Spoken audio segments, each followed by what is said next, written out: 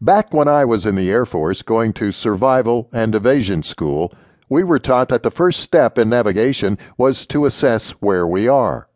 This was best done by using our topographical map and looking into the distance at the nearby mountains.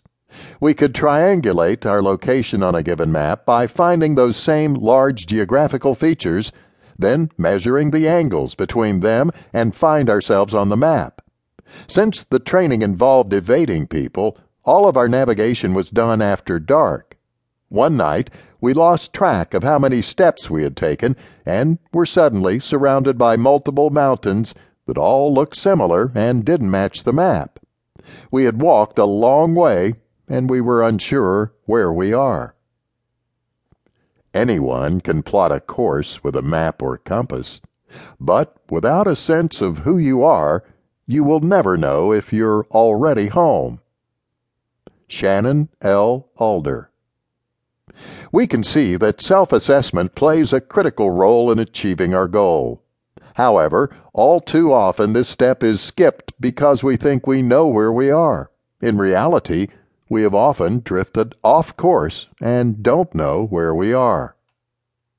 Where are you? Military training told us to stop everything and figure out where we were instead of walking off in any direction.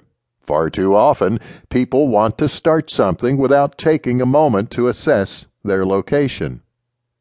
For those who take the time, it is important to do an honest assessment. Often, we allow other people's opinions of us or our own opinions of ourselves to influence the quality of the assessment we take. The assessment can be too high or too low a view of ourselves. Areas to examine. Several areas are important to look at closely when doing a self-assessment.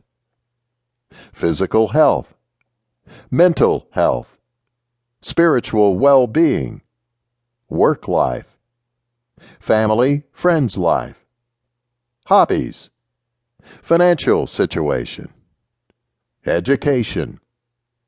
These items are not in any special order, and most likely items could be added.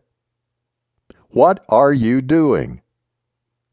Whatever the case, we need to examine these different items and ask ourselves how we are doing. By conducting this self-assessment, we can lay the groundwork and we can determine where we want to go now. It is important to keep in mind that many times we are not in a good position to make a correct self-assessment. This is where a mentor or a close friend can help with the process. The influence of other people, Part 1. Our self-assessment may be based upon people around us and our feelings about how different areas of their lives are going compared to ours.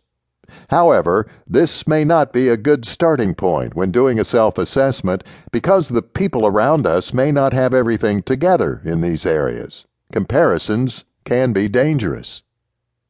There is also the issue that others may present only one side of themselves to the world.